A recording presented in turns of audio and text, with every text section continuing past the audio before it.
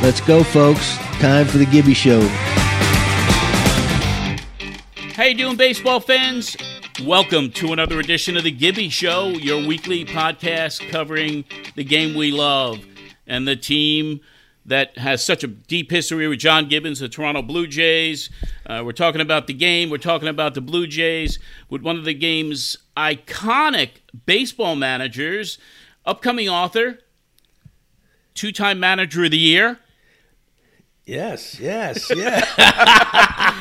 Actually, two-time former manager of the Toronto Blue Jays, baseball lifer, direct from San Antonio, Texas, Gibby, Mr. John Gibbons. John, how you doing today? Good. What you really meant to say, two-time bum of the year. Right? Oh, no, man. Well, you know, it's funny. My brother said to me the other day, he was listening to the show, or he follows kind of on social media. He said, you know, John, I love it when I hear these guys say, you know, they hated you as a manager, but they really liked the show. I said, whatever tunes them in. I said, dang, that just crushed me. So, but yeah, it's good to be here. You know, the Blue Jays are on a nice little roll. It's playoff time almost. Yeah, they're close to sealing home field advantage. So big. But you know, they still got some games left that you don't want them to swing those things to swing the other way. That's for sure. Yeah, the postseason is here. I mean, this is what everybody works for, and the Blue Jays clinched that wild card spot. They're trying to get that home field advantage, which is very, very important. So we want to congratulate them for clinching the playoff spot. I mean, John, I noticed with the Jays over the last couple of weeks especially, you could sense something about a team when momentum begins to build and everything seems to come together. And for the Jays, everything is coming together at just the right time. Yeah, it is, and that's important. You know, you don't want to go into the playoffs limping. You know, no. So that's why it could be. I think it could be beneficial. You know, you go down to the wire, the games actually mean something. You know, there's always comfort and security knowing you're in, right? Mm-hmm. And ideally, you have home field advantage. I mean, that's big because there is something different we've talked about in Toronto that time of year. You know, and like no other place. Yeah. Although I did look up somewhere that historically, if you look at the winners at home versus on the road, it's not that great as you would think it is. But there is something special about that place, and I think that's big. But they're on a roll. They got a shot to win this thing. You know, they're in. They got a shot. They do. No, the momentum is certainly there, and you know, we're going to talk more about the Blue Jays, the brackets, but we also are going to have a great special guest coming up later in the show. I mean, you really pulled it out this week again. Yeah, Josh Donaldson, week number 1, Alek Manoah, week number 2, and this week, I mean, you topped that with a guy named is known as Joey Bats. Everybody knows who he is. We're going to bring him up for the Gibby segment, for the Gabbing with Gibby. The guy who had the bat flip heard around the world is not only the bat flip, that was a home run heard around the world, and that was in Game 5 of the AL Division Championship Series, the elimination game in 2015, the one and only José Bautista, and I'm sure you're looking forward to bringing Jose on. Yeah, you know, I haven't seen Jose in a while, but you know, as far as Toronto baseball goes, you know, he's up there in the top. You know, and historic home runs. Yeah, you know, you have the Joe Carter walk off. That's Carter's home runs. You know, when you're as a kid, you're thinking, you know, I'm going to hit a home run to win the World Series, right? But there was just something special about Jose's home run. You know, because it had been 23 years since the team had been in the postseason. A lot of frustrations, a lot of promises not upheld, you know. So it was just everything came together at the right time. And Jose was the face of the franchise then, right? Had some huge years, but the surrounding team with him wasn't that good, you know. But finally things came together with some addition of some better players and some big time trades. And so there wasn't a better guy to highlight or do the you know, come through with that home run than Jose. But he always had the flair for the dramatic. There's no doubt about it. But yeah, he's perfect guest for the pre-postseason show. Postseason show, yeah. I mean, we're knee deep into it, and you know, the clinch was inevitable recently for the Jays. It was inevitable, but they quickly shifted their focus for the race for that home field advantage. They did avoid the House of Horrors. They did avoid the House of Horrors, and that's a big thing. But you want to stay at home because, to fly out to Seattle and face the Mariners out there, where, they didn't really have they had a losing record against the Mariners this year. With the Rays, it was a 9-10 record. With the Mariners, it was 2-5. They only played 7 times. Those are the two likeliest opponents, obviously. But any thoughts going into this scenario, Mariners, Rays? What can you tell us about your feelings about these two potential opponents for the Jays? Well, Johnny, you definitely you don't want to play Tampa down in Tampa. I can guarantee you that. No. It doesn't mean you can't win down there, but if you had your choice, don't do it. Now the way it looks as of today, it could be them and the Mariners. And Seattle's good. I mean, they really are. They've made some big additions. They're a little bit banged up, but those guys will be healthy come game time at the end of the week. But one thing they can do, I mean, if you look at both teams, really, they're both inexperienced from playoff wise, right? They're both very talented young players. So you can almost throw that out the window. This game's it's the youngsters against the vets. Because Tampa's even the same way actually. So when you run into the Yankees and the Astros, that it's just the opposite, right? Yeah, I mean, in the brackets. I mean, right now, it's the winner of the wild card round, which the Jays will be involved with. They got to face Houston right out of the box, right after that wild card series. You got to jump right in with the Astros, and that's not going to be easy for anybody. No, it's not. But you got to. I mean, they have the best team. They have the best record, and it's a seasoned veteran team, and it's guided by a pretty good one down there, Dusty Baker. So yeah. It should be a great all-around playoff, American League, National League, and this is what we've been waiting on. The damn baseball season takes forever. That's a long season. People are always complaining, "Hey, shorten this thing," right? But once it gets here, there's nothing better. It's like March Madness, This has been so exciting. I mean, just because of the new element of the new wild card teams, so more teams get an opportunity to get into it. And the wild card is not one game anymore. It's 2 out of 3, which is also adds to the excitement. And you get right into the division series, 3 out of 5. Then the league championship series, 4 out of 7, and the World Series. It's going to be a great October, and it's going to be a great early November, and anything can happen. And that's what's so great about the playoffs. A team where you think would be like, maybe not, they could go all the way and win the World Series. So when you're hot, anything can happen. Look at the Atlanta Braves last year, right? Yes. My old team. Yes. I think it was up until August they were, a couple games under 500, right? And then Anthopoulos, he does what he does best. He made some great deals down there. What a team he built. And it came together, It's like, they brought in some more of these hard-nosed, get-dirty type players, It's kind of throwback style.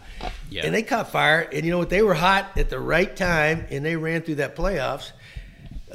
So that's all it takes, So anybody could really win that. I mean, you look around, there's some good teams in there too, but it definitely helps when you're hot and if you got good pitching. That is right. And there's a little bit of a problem right now with one of the Toronto starters, Kevin Gausman, final start of the season. He left after just 3 innings. He had a cut on his right middle finger. Troubling timing with his next start scheduled for the wild card series. Yeah, and you know what? Yeah, that's you definitely don't want that, and it was smart to get him out of the game. But you never really. I tell you, if you're on the outside, you never really know to the extent that the injury is, right? Because when you're on the inside, because I've dealt with that with a guy like Aaron Sanchez with blisters. You downplay it, you this or that. It's not that you don't give people the truth, but you really don't know, right? So you have to be conservative. But a pitcher makes his living off the feel of his fingertips, right? Exactly. And so if that's a little Hey, who's that guy from Cleveland of 16? Bauer, remember Bauer? Now, he cut it. He was running. Okay. Yeah. He said, actually, obviously, he's got more issues now than that. He's got a lot bigger issues than a finger. Yeah. Maybe he's giving us the finger. I don't know what that. Yeah, but, maybe. I mean, he did in 16. So, but you know what? They live and die. That's their livelihood is their fingertips and the feel in that, because when they throw different pitches, and I know he's got that good split. I mean, that's a feel thing. So hopefully it's not that big a deal for their sake. But. He had a great first season. I mean, first of his 5-year, $110 million deal. So he's had a great season. And, behind Alec, who's expected to start game 1, as he rightfully should. I mean, look what he's doing. I mean, you sent me a photo of the ERA plus and where he stood with some of the elite players in the game. I mean, Alec is kicking butt, and he's taking names, and he's finished up in what a great season for him, and what a great choice. Obviously, the obvious choice is start game 1. It's going to be phenomenal. Yeah, Johnny. Yeah, there's something different about this kid. It's not just a great arm and a great competitor. He's a big, strong target. I mean, he's the kind of guy that big Puma. Big Puma. They're going to hop on his back. He's going to lead the way, and if he's got to fight you, he's going to fight you. And then you take him off the field, and he's one of the most charming, likable guys you'll ever have. I can't say that's not a normal combination, but there's something, and he's emotional. And I think a lot of times you're going to go into those series, and everybody's going to be a little tight, especially when you're young. That's normal, right? When you're a human being. But a guy like Alex that bounces around, he gets emotional. I think that'll help relax everybody a little bit too, and it'll also, I think, work in his favor, and of course in the team's favor against their opponent. Because he's an intimidating guy. Yeah, very much. It's going to be an exciting week. I mean, by the time we do our next show, the wild card will be decided already. So, it's going to be a show that we cover some really happy stuff, or we're going to be like, But I have a good feeling. I have a good feeling for the Jays. I do. Yeah, they're good, but every team that gets in there is good. Yes. This is what they play for all year. Yeah, and it is nice that you got 3 games, or possibly 3 games in the wild card. At home. But there is something to that one game do or die, right? It's high anxiety. Yeah, and because in the old days, if you had to win your division, right, to get into playoffs, and so that's the ultimate goal, and that's the beautiful thing about it. And so when you didn't get in that way, you get punished a little bit. You get one shot here. You didn't win the division. We're doing you a favor. You're in, and so I get it. The 3 games probably makes it more fair, but there's just something about that. Hey, you didn't win the division. You better win this one, or you know what? No complaining, because exactly. So right. Hey, another baseball news. I mean, here's a guy that's under an incredible amount of pressure, and that is Aaron Judge. Aaron obviously tied the American League home run record with 61. He failed to hit number 62 on this last homestand. He's also chasing the Triple Crown. He's now second to Minnesota's Luis Arias. Judge's 311 batting average, and Arias is at 315. So now he's heading to Texas. Maybe it'll relax him. I mean, the stadium was sold out at Yankee Stadium, and Judge is not chasing just one amazing record, which is the home run, all-time home run record, but he's also chasing a Triple Crown. What must be going through his head? And you think leaving the big city in New York and finishing up the season in Texas is going to help him? What do you say? Do you think things are easier down in Texas, or we do relax a little bit more? You guys are a lot more low key, man. You know what? I can only imagine what he's going through. But he seems, on the outside, he seems good. Yeah. Obviously, he's got to be churning. He wants it so bad. The baseball world wants it so bad. But I was thinking the other day, maybe it wouldn't be a bad thing if they end up tied, because if that's the way, you bridge the old Yankee with the new Yankee, and then, Maris still, his family's still feeling good, and you got a new one, because anytime you hit that much, I think, I don't know, maybe that's the old school in me, but it's been fun to watch. I think, the most incredible thing, like you said, he's going for the Triple Crown. Usually those guys that hit all those home runs, Yeah, they're good hitters, but you don't view him as that kind of hitter, right? No, but, no. And so No, that's what makes he's had a really historic season. A historic season. And you know what? Judge. He bet on himself. He didn't sign that contract. Hey, nice going, kid. He's going to get paid. He's going to get paid for sure. But, yeah, that's what's going on in baseball, and we'll be following everything. The Gabbing for Gibby segment is next.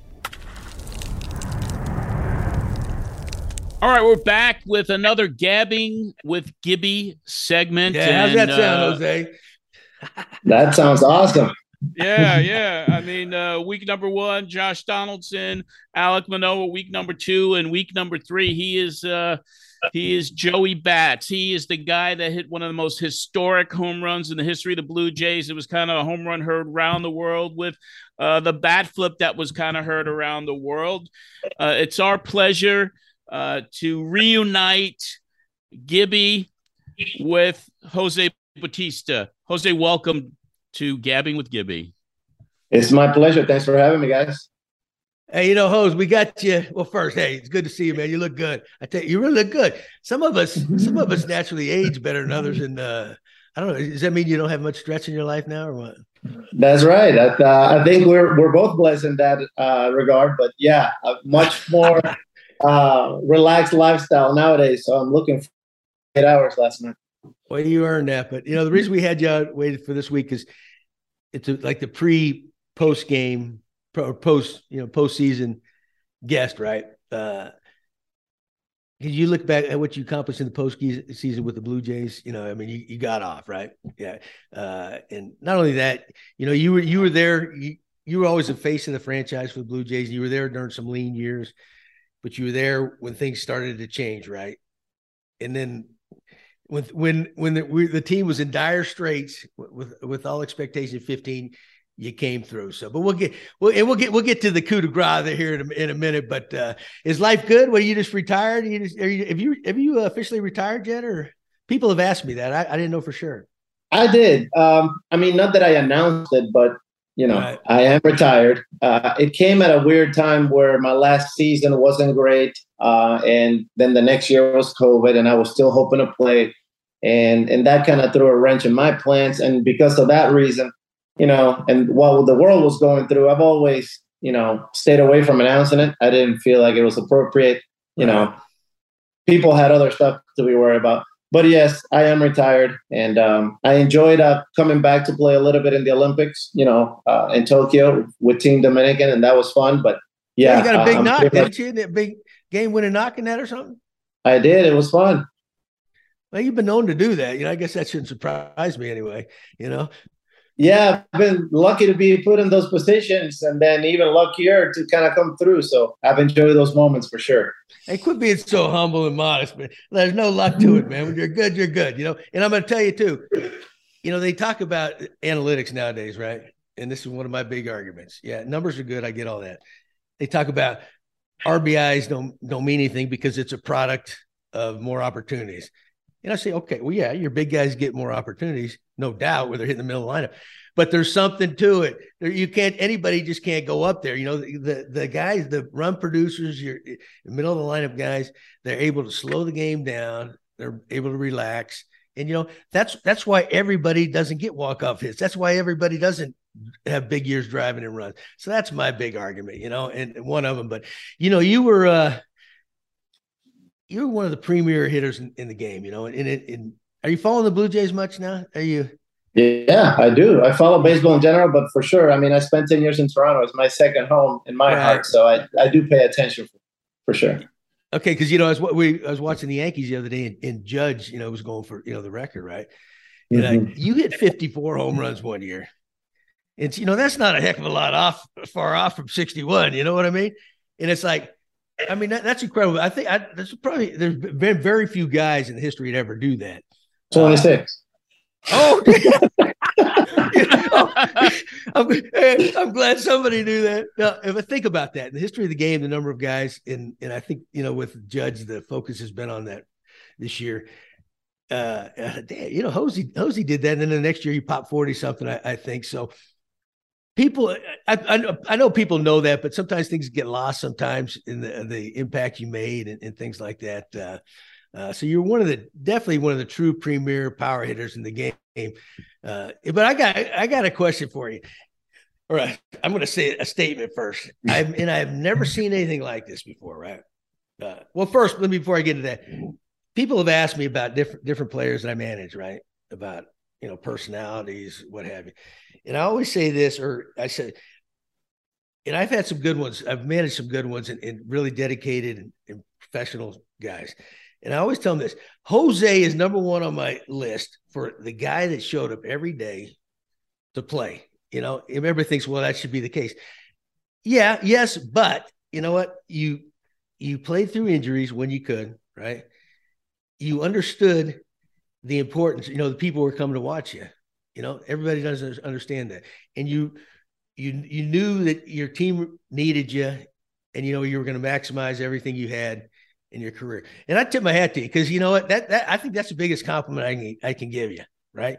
That you a manager, front office, whoever does not have to worry about, is this guy going to post?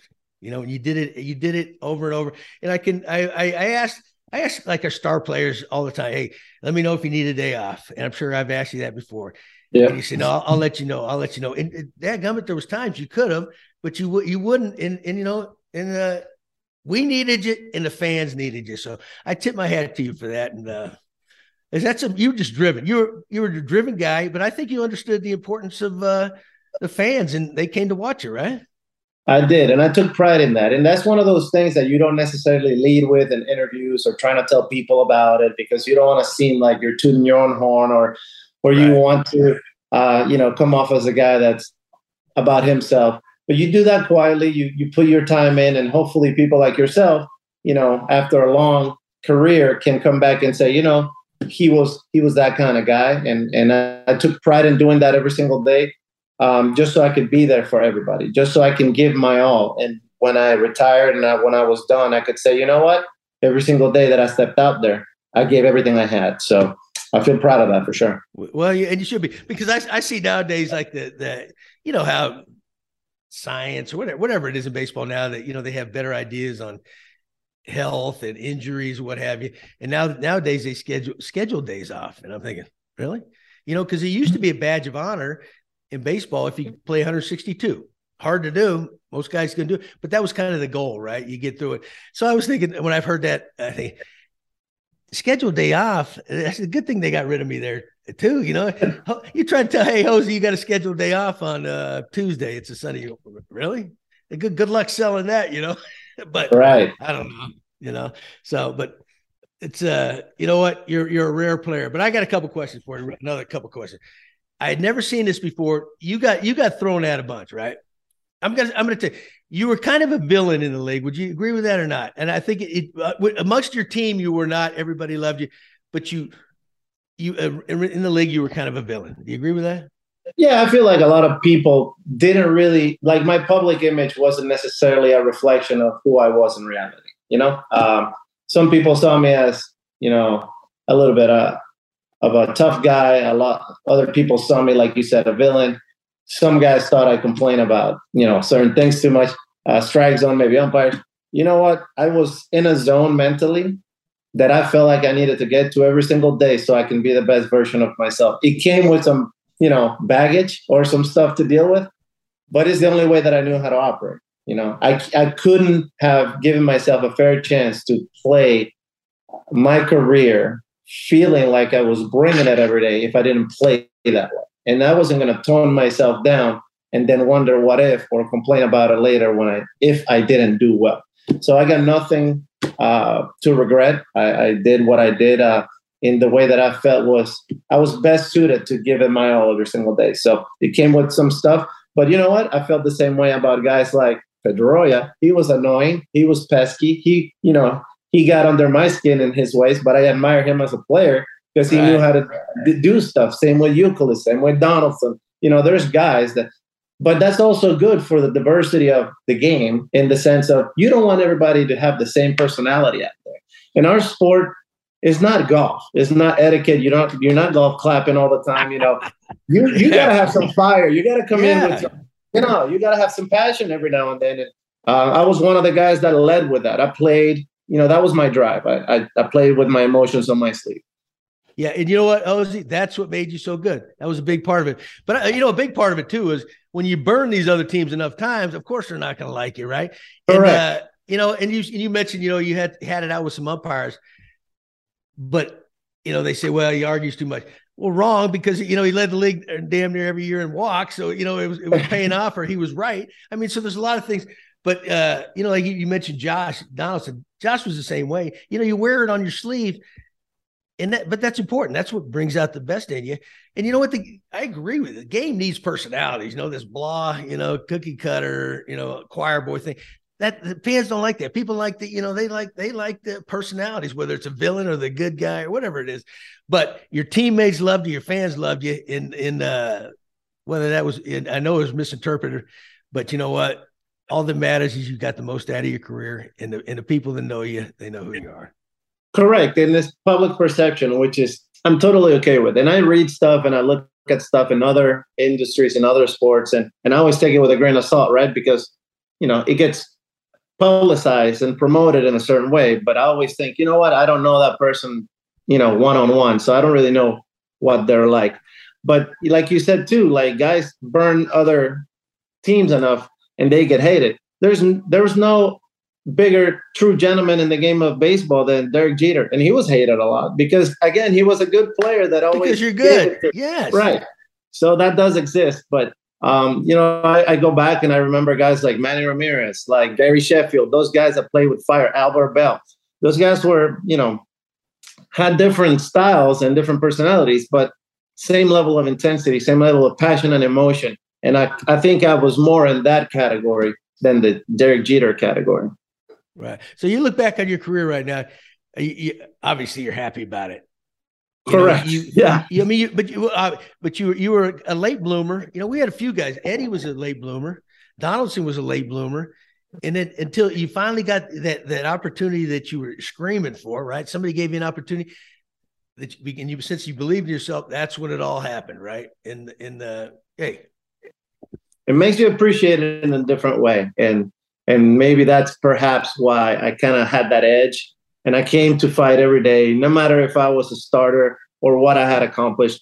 I always felt like I needed to show up and prove myself every single day. I didn't take anything for granted.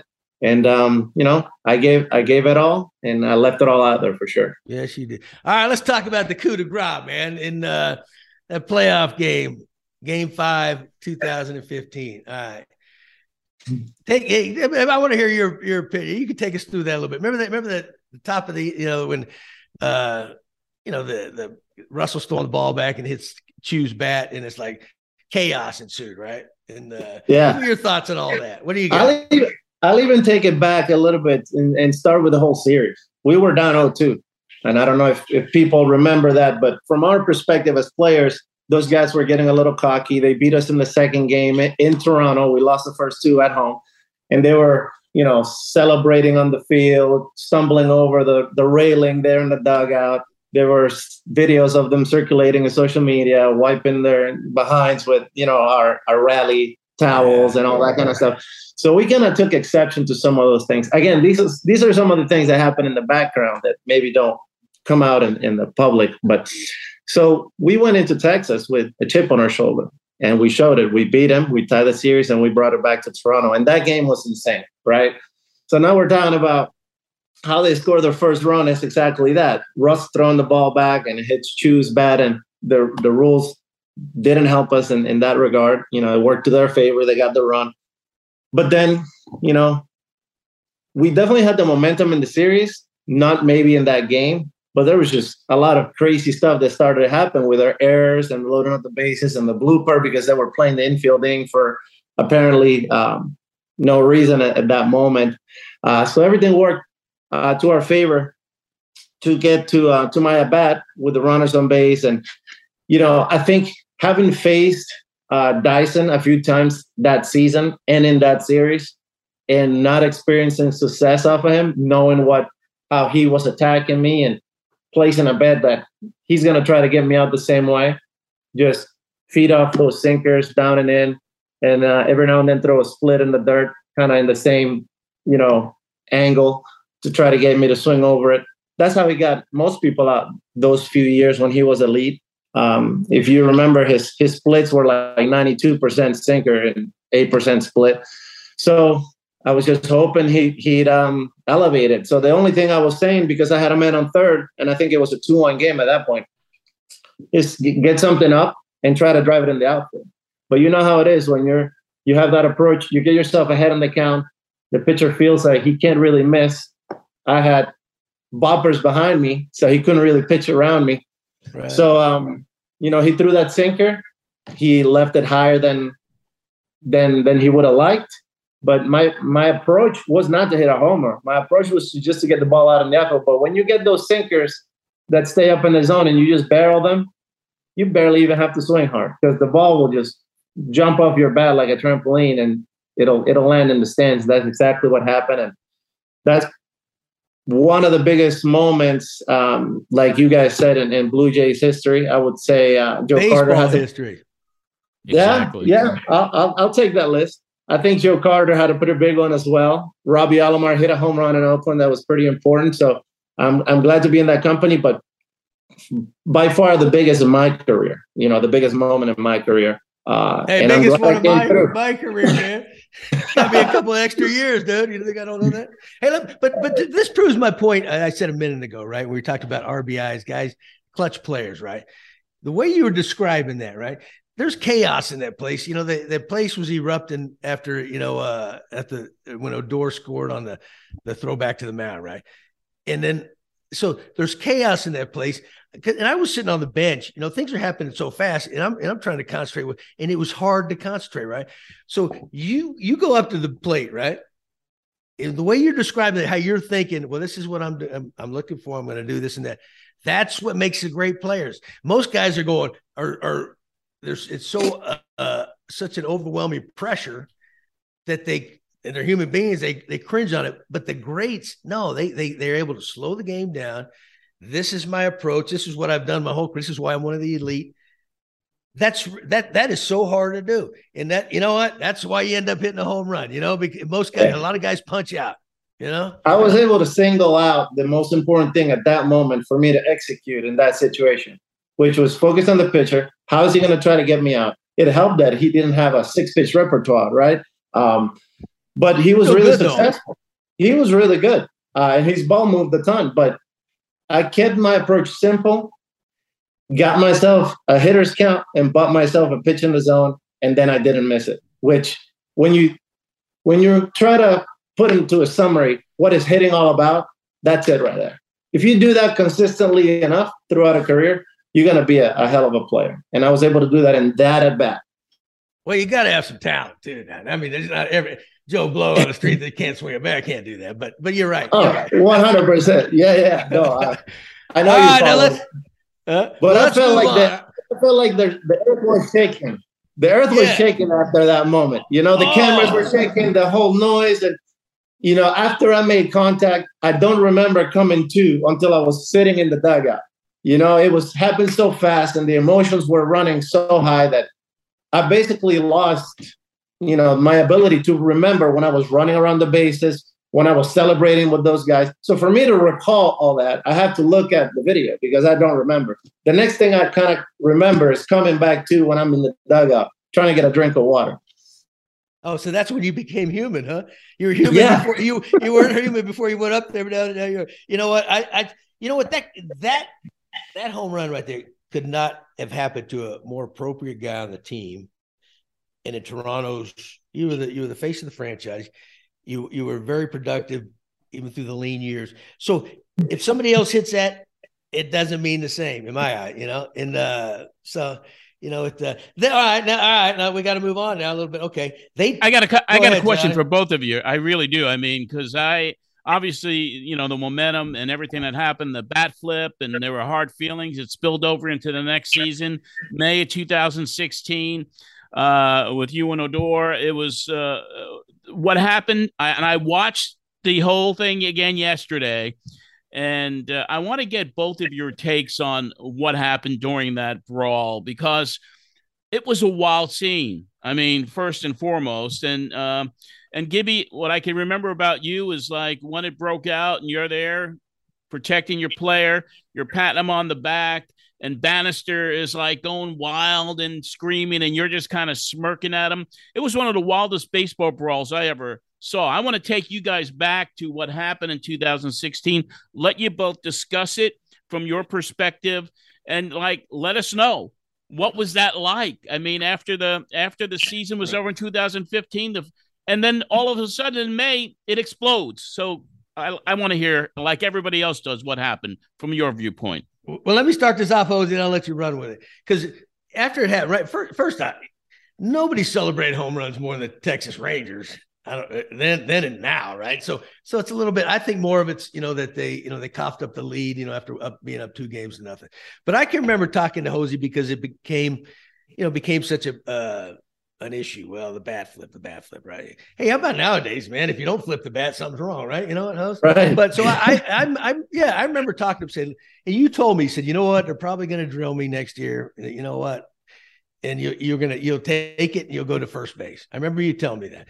So we go into that season, we play. Okay, everybody's kind of expecting it. Nobody agreed with it, but then okay, you do it. Then we'll see what happens after that, right?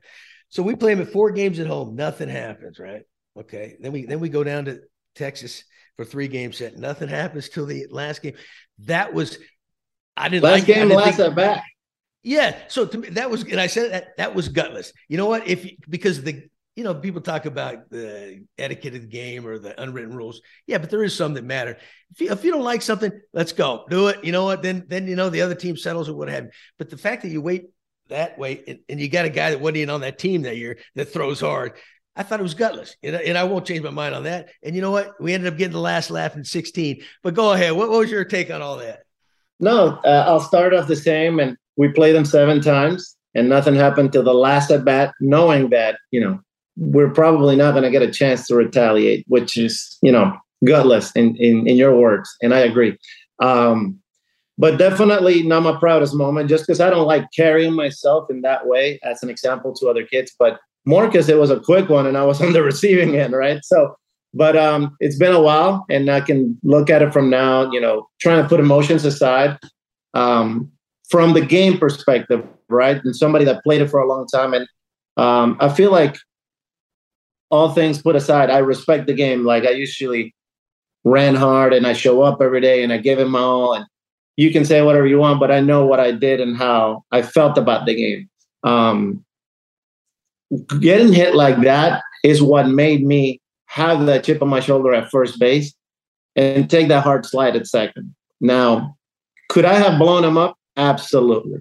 I was trying to send a message. Again, in my opinion, the way they dealt with it was not the best way, but everybody has a choice, and they chose to do what they wanted. It's not for me to judge whatever, but something I can control and say and come back and say, I didn't appreciate it, and I take that hard slide without hurting anybody, and right. It is what it is. It's the fight broke out afterwards. It didn't feel good to go through that in front of 50,000 and the world, but it's like I said, it's sometimes you win, sometimes you lose, and it's been a while, so I feel comfortable talking about it now, and it's something that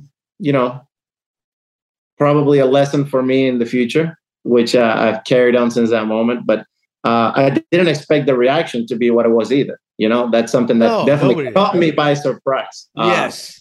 Because usually in baseball, you get to the, I'm upset, you're upset, we get close, you shove me, we show our disagreement and we go on about it in our way, Right. So that's not what happened. And, I can't really speak for the other side, but it definitely caught me by surprise. And it was a learning lesson for me. And, but, did I have a chance to kind of figure out a way to get back at Odora in a way that I could, and that baseball guys deal with stuff from time to time? Yeah, but I chose to not get myself involved in that energy and that whole situation anymore. I walked away from that moment saying, this is done for me. And I'm glad I did so, because, my conscience is definitely clean. And from the perspective of, yes, it wasn't the result that I would like from any brawl in my life, but I did what I did for reasons that I felt were justified, and I looked after people's safety while voicing my displeasure with how things were dealt with. So that's all I got to say about that one.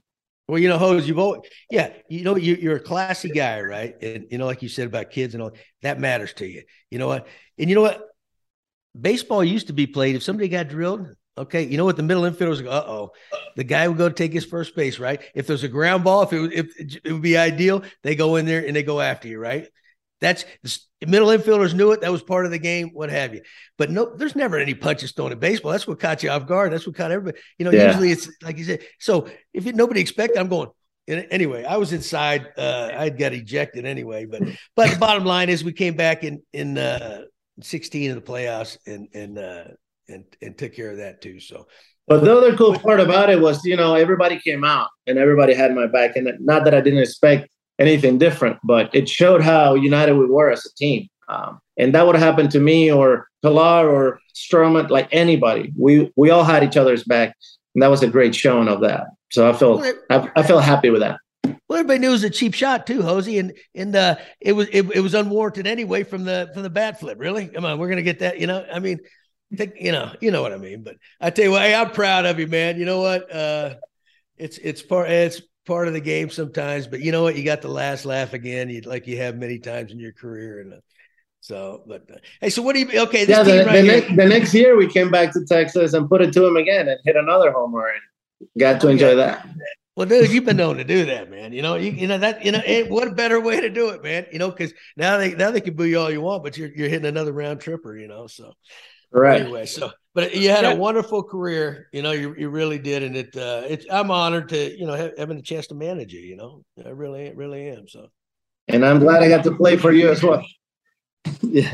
I'm honored to hear both of you reminisce, man. I mean, I did have a. You seem to be someone who wants to have a huge influence on kids. And I know that you started a foundation. You're president and founder of the Bautista Family Education Fund. Can you tell us a little bit more about that foundation, when it was formed, and what the mission is for it? Well, we formed it, back in 2010 when I signed my big deal with the Blue Jays. I came to college with help from a different foundation that did basically exactly what my foundation did, was trying to find opportunities for student athletes to go from third world countries, Dominican, Puerto Rico, Venezuela, to come to the U.S., to go to be student athletes in their particular sports, not necessarily just baseball, and be, part of the college experience and come here and get great education and hopefully college degrees. And for some guys like myself, you end up getting signed and drafted and getting a contract and then making it to the big leagues. But at the same time, where I got my big deal, the gentleman that founded that, the foundation, had gotten ill and has since passed away, but he couldn't continue the efforts of the foundation. So I decided to kind of pick it up. And for legal reasons, it was better for me to start my own than kind of taking over his. But we replicated his model and we were able to help. We have since shut down, or we're on pause at the moment because of administration issues. And I'll explain that in a second. But we were able to help 64 kids over an 8-year period to come to the United States and get their college degrees, which 63 of them did. We had one kid that unfortunately couldn't finish, but everybody that was a part of my foundation from, a board of directors perspective was donating their money in order to manage the foundation itself. So we didn't have to spend $1 in administration costs other than legal. So every dollar that got donated basically went straight to the kids. When that couldn't happen anymore because of all those guys that I had helping me out run the foundation, kept getting promotions at work, and their life just got busier. I decided to kind of take a step back and see how we can kind of reshuffle the deck in a sense and figure out a more effective way to manage the foundation while getting all the dollars that get donated to go directly to the kids. So we're working through that right now, but I'm glad that we were able to help all those kids for all that time. And, we have success stories left and right. So we have kids that are attorneys, kids that are working in the corporate world for companies like UPS and Enterprise Rental Cars. We have about 10 that are working for major league teams and the minor leagues and for office staffs. There's success stories left and right. We had tennis players, we had golf players, we had boys, we had girls. We were able to help a broad spectrum of individuals through the foundation, and hopefully we can kind of figure out a new way to effectively move forward and continue to help kids down the road. Good for you, man. Yeah, people don't always realize that. They see the baseball, and everybody doesn't do it either. Right. So, but yeah, I felt like I was obligated, to kind of pass it on. Right, you bet. Yeah. Somebody helped me. It was my turn to help others. Hose, not only were you a great baseball player, right, and you did it for a long time, you're a special human being that cares more than about the game, right? But you gave it your all, and you know what? You're a wonderful family, man, and you know what? It's just one of the good guys. You're one of the good guys. That's all I'm gonna say. Anyway, thank you. I appreciate that. Yeah. And we really appreciate you coming on this segment, the Gabbing with Gibby segment. It's been a pleasure and an honor for me to talk to you and meet you. And John, it's been another great segment. And just want to thank you again, Jose. Hey, and they're getting ready for playoff baseball up in Toronto. So how about them Jays? Hey, I was going to ask you, who's going to win it all this year? You don't have to be politically correct because you're an ex-Blue Jay. Who's your favorite? Who's going to put it this way? Who's going to play the Blue Jays in the World Series? Let's put it that way. All right. I won the rivalry, so I'm hoping for the Braves. I want the Braves and Anthopoulos to come into town and kind of. Yeah, that would be a good one. Yeah, I want to see. There's a shot. There's a chance. There is a chance.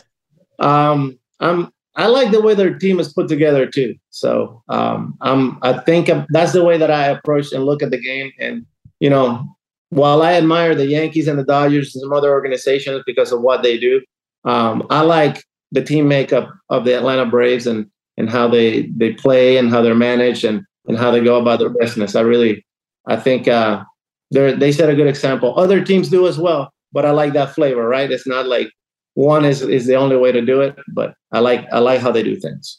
Perfect. Well, listen, pal. Hey, thanks for taking some time out to spend with us. You made our day. You made my day, and it's good to see you again. Now I'm looking forward to that day they put you up there. What do they call that? The Hall of Fame, the Wall of Fame up there in Toronto? The level of excellence. Level of excellence, for crying out loud. How can I not know that? So when you go in, man, hopefully I get to come up there and watch it, pal. So, but listen, you take care. Keep up the great work, take care of that family. Enjoy your retirement. Though it's not officially retirement. And we appreciate everything, and you're a class act, and that's the most important thing in life. Like I said, thank you for having me and thinking of me. So I appreciate you, Gibby. You bet, pal. Take care. All right. Take it easy. Once again, great interview with one of the great guests that we've had over the last 3 weeks. John, you keep coming out with you keep bringing the best to the show. You keep bringing the best to the show. And no, I don't know about that. Hey, but you know what? Two of the three have made a big difference in my life. Put it that way. And it's an honor to. You know what? One of the thrills and one of the honors in this game when you manage is if you get a team that's got some superstars on there, and not only that, they're good guys. And they made a huge difference not only in my life, but in the both of them in the city of Toronto's and in the country of Canada. But they're more than just baseball players. They're they could be a little volatile, and they both a little polarizing. And Josh and Jose were considered villains around the league. I don't know if that was justified, but we'll take it. Yeah. Absolutely. And now, obviously each and every week we answer questions from the fans. So if you want to have your chance to ask Gibby a question, just send us an email at askgibbyshow@gmail.com. We got a couple of real good ones this week. And, there's so many to choose from. But these two that we're going to do today are pretty good. The first one comes from Andrew Richardson. And he asks, Gibby, you've worked with a few different front offices throughout your tenure as manager for the Blue Jays. Riccardi, J.P. Riccardi, Anthopoulos, Atkins. Were there any major philosophical differences that radically affect the way you did your job? Thank you for consideration, Andrew Richardson. Hey, to be fair, you might want to ask all three of those guys what they thought working with me. But, they were all, Johnny, they were all different, right? Yeah. JP gave me my opportunity, Our old roommate, yeah. That's right. You know him well. We were all roomies, man. Figure that out, right? We're still around. And then, of course, Alex Anthopoulos was JP's assistant, and he brought me back. And then Ross, poor Ross inherited me, man. I feel bad from his first gig, and he has to inherit me. But we got to the playoff his first year, so that ain't bad. I was 16. Yeah.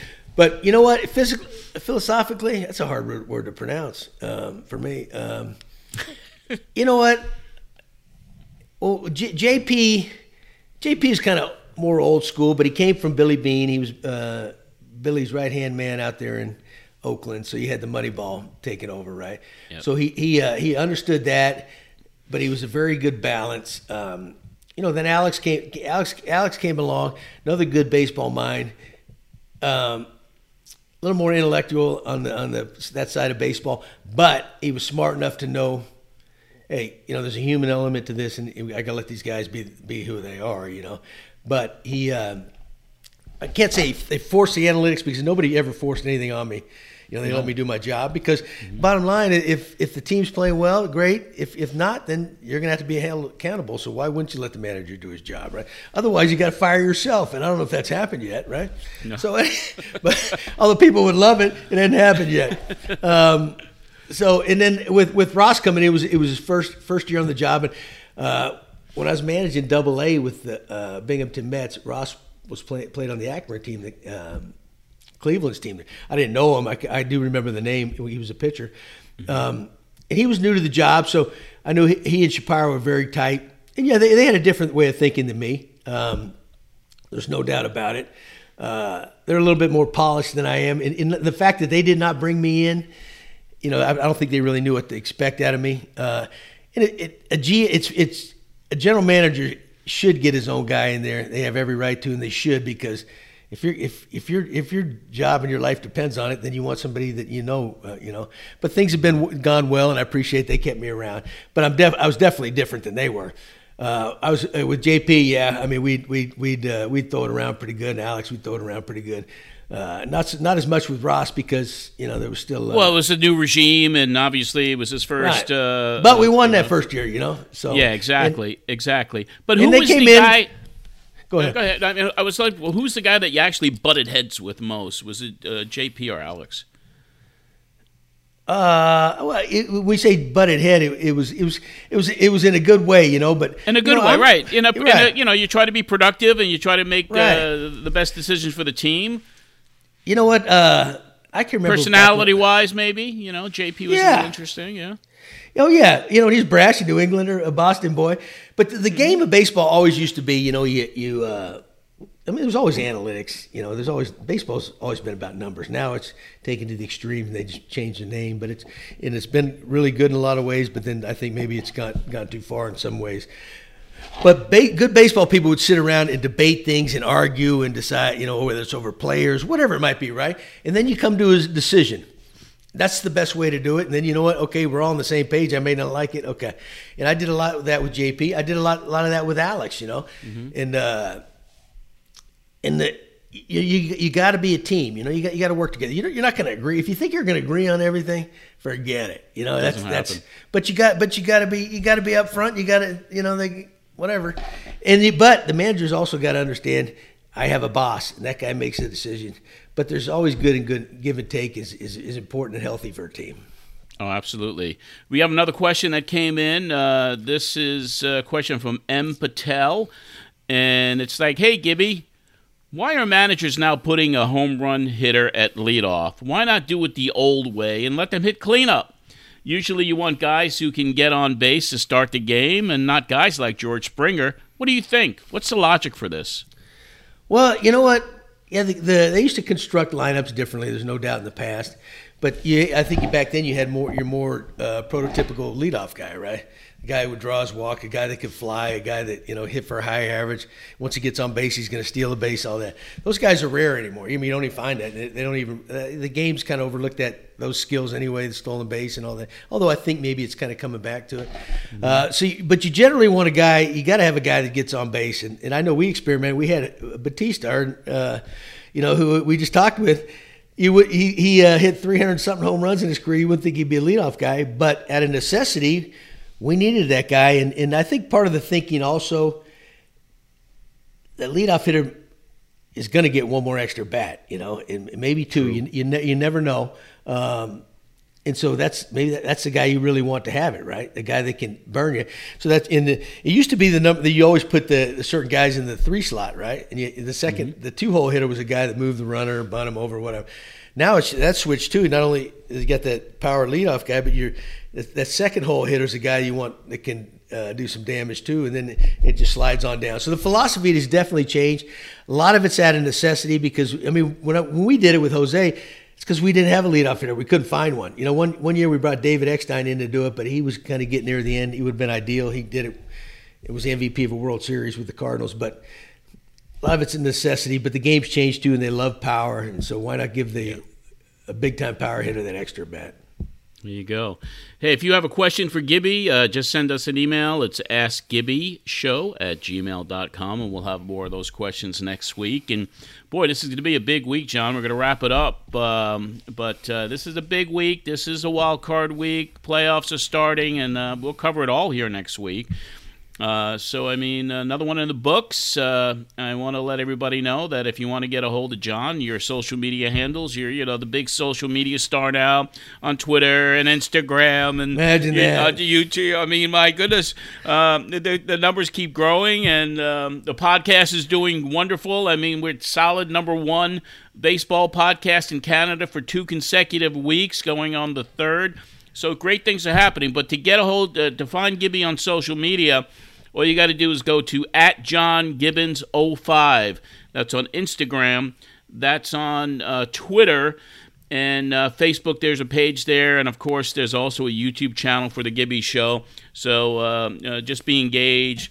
And, John, you love to hear from the fans anyway. You answer so many of them. It's kind of amazing that somebody that has been in the game for so long and a newbie on social media, that you're really, really engaged with your fans, which is just tremendous. Oh, yeah. Johnny, but you know what? This is what this sport is, and it's all about the fans, right? Without the fans, we've got nothing. They drive it, and so you might as well have a little fun with them. Yes, indeed. And if you want to find me, @John Arezzi on Twitter, @John Arezzi on Instagram. For those wrestling fans out there, I do a wrestling podcast called John Arezzi's Pro Wrestling Spotlight, which covers history. So you could find me there and look for the podcast as well. You might throw him into a full Nelson. Yeah. I've had a couple matches that were not very good. Including Dusty Rhodes sitting on my head to pin me in 1978. So that was not fun. But anyway, that's the wrestling side of me, a little schizophrenic. But until next week, when we cover all Blue Jays, we cover the wild card. This is John Arezzi for John Gibbons. We'll see you next week, everybody.